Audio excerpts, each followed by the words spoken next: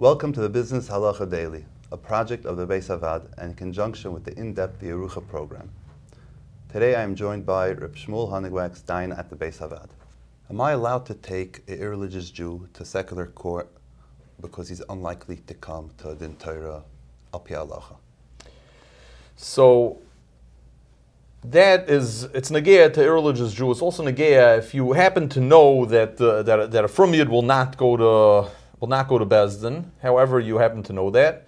According to the Minchas Yitzchak, you're always supposed to invite him to come to Beis Din. Minchas Yitzchak says even a bigger chiddush, which I don't think people are knowing like this, that even if a Yid is taking a goy to court, he should first invite the goy to go to Beis Din. However, l'chol hapachis, when you're calling a irreligious Jew to court, according to the Minchas Yitzchak, the right thing is first to invite him to come to Beis Din, even though you know he probably won't come.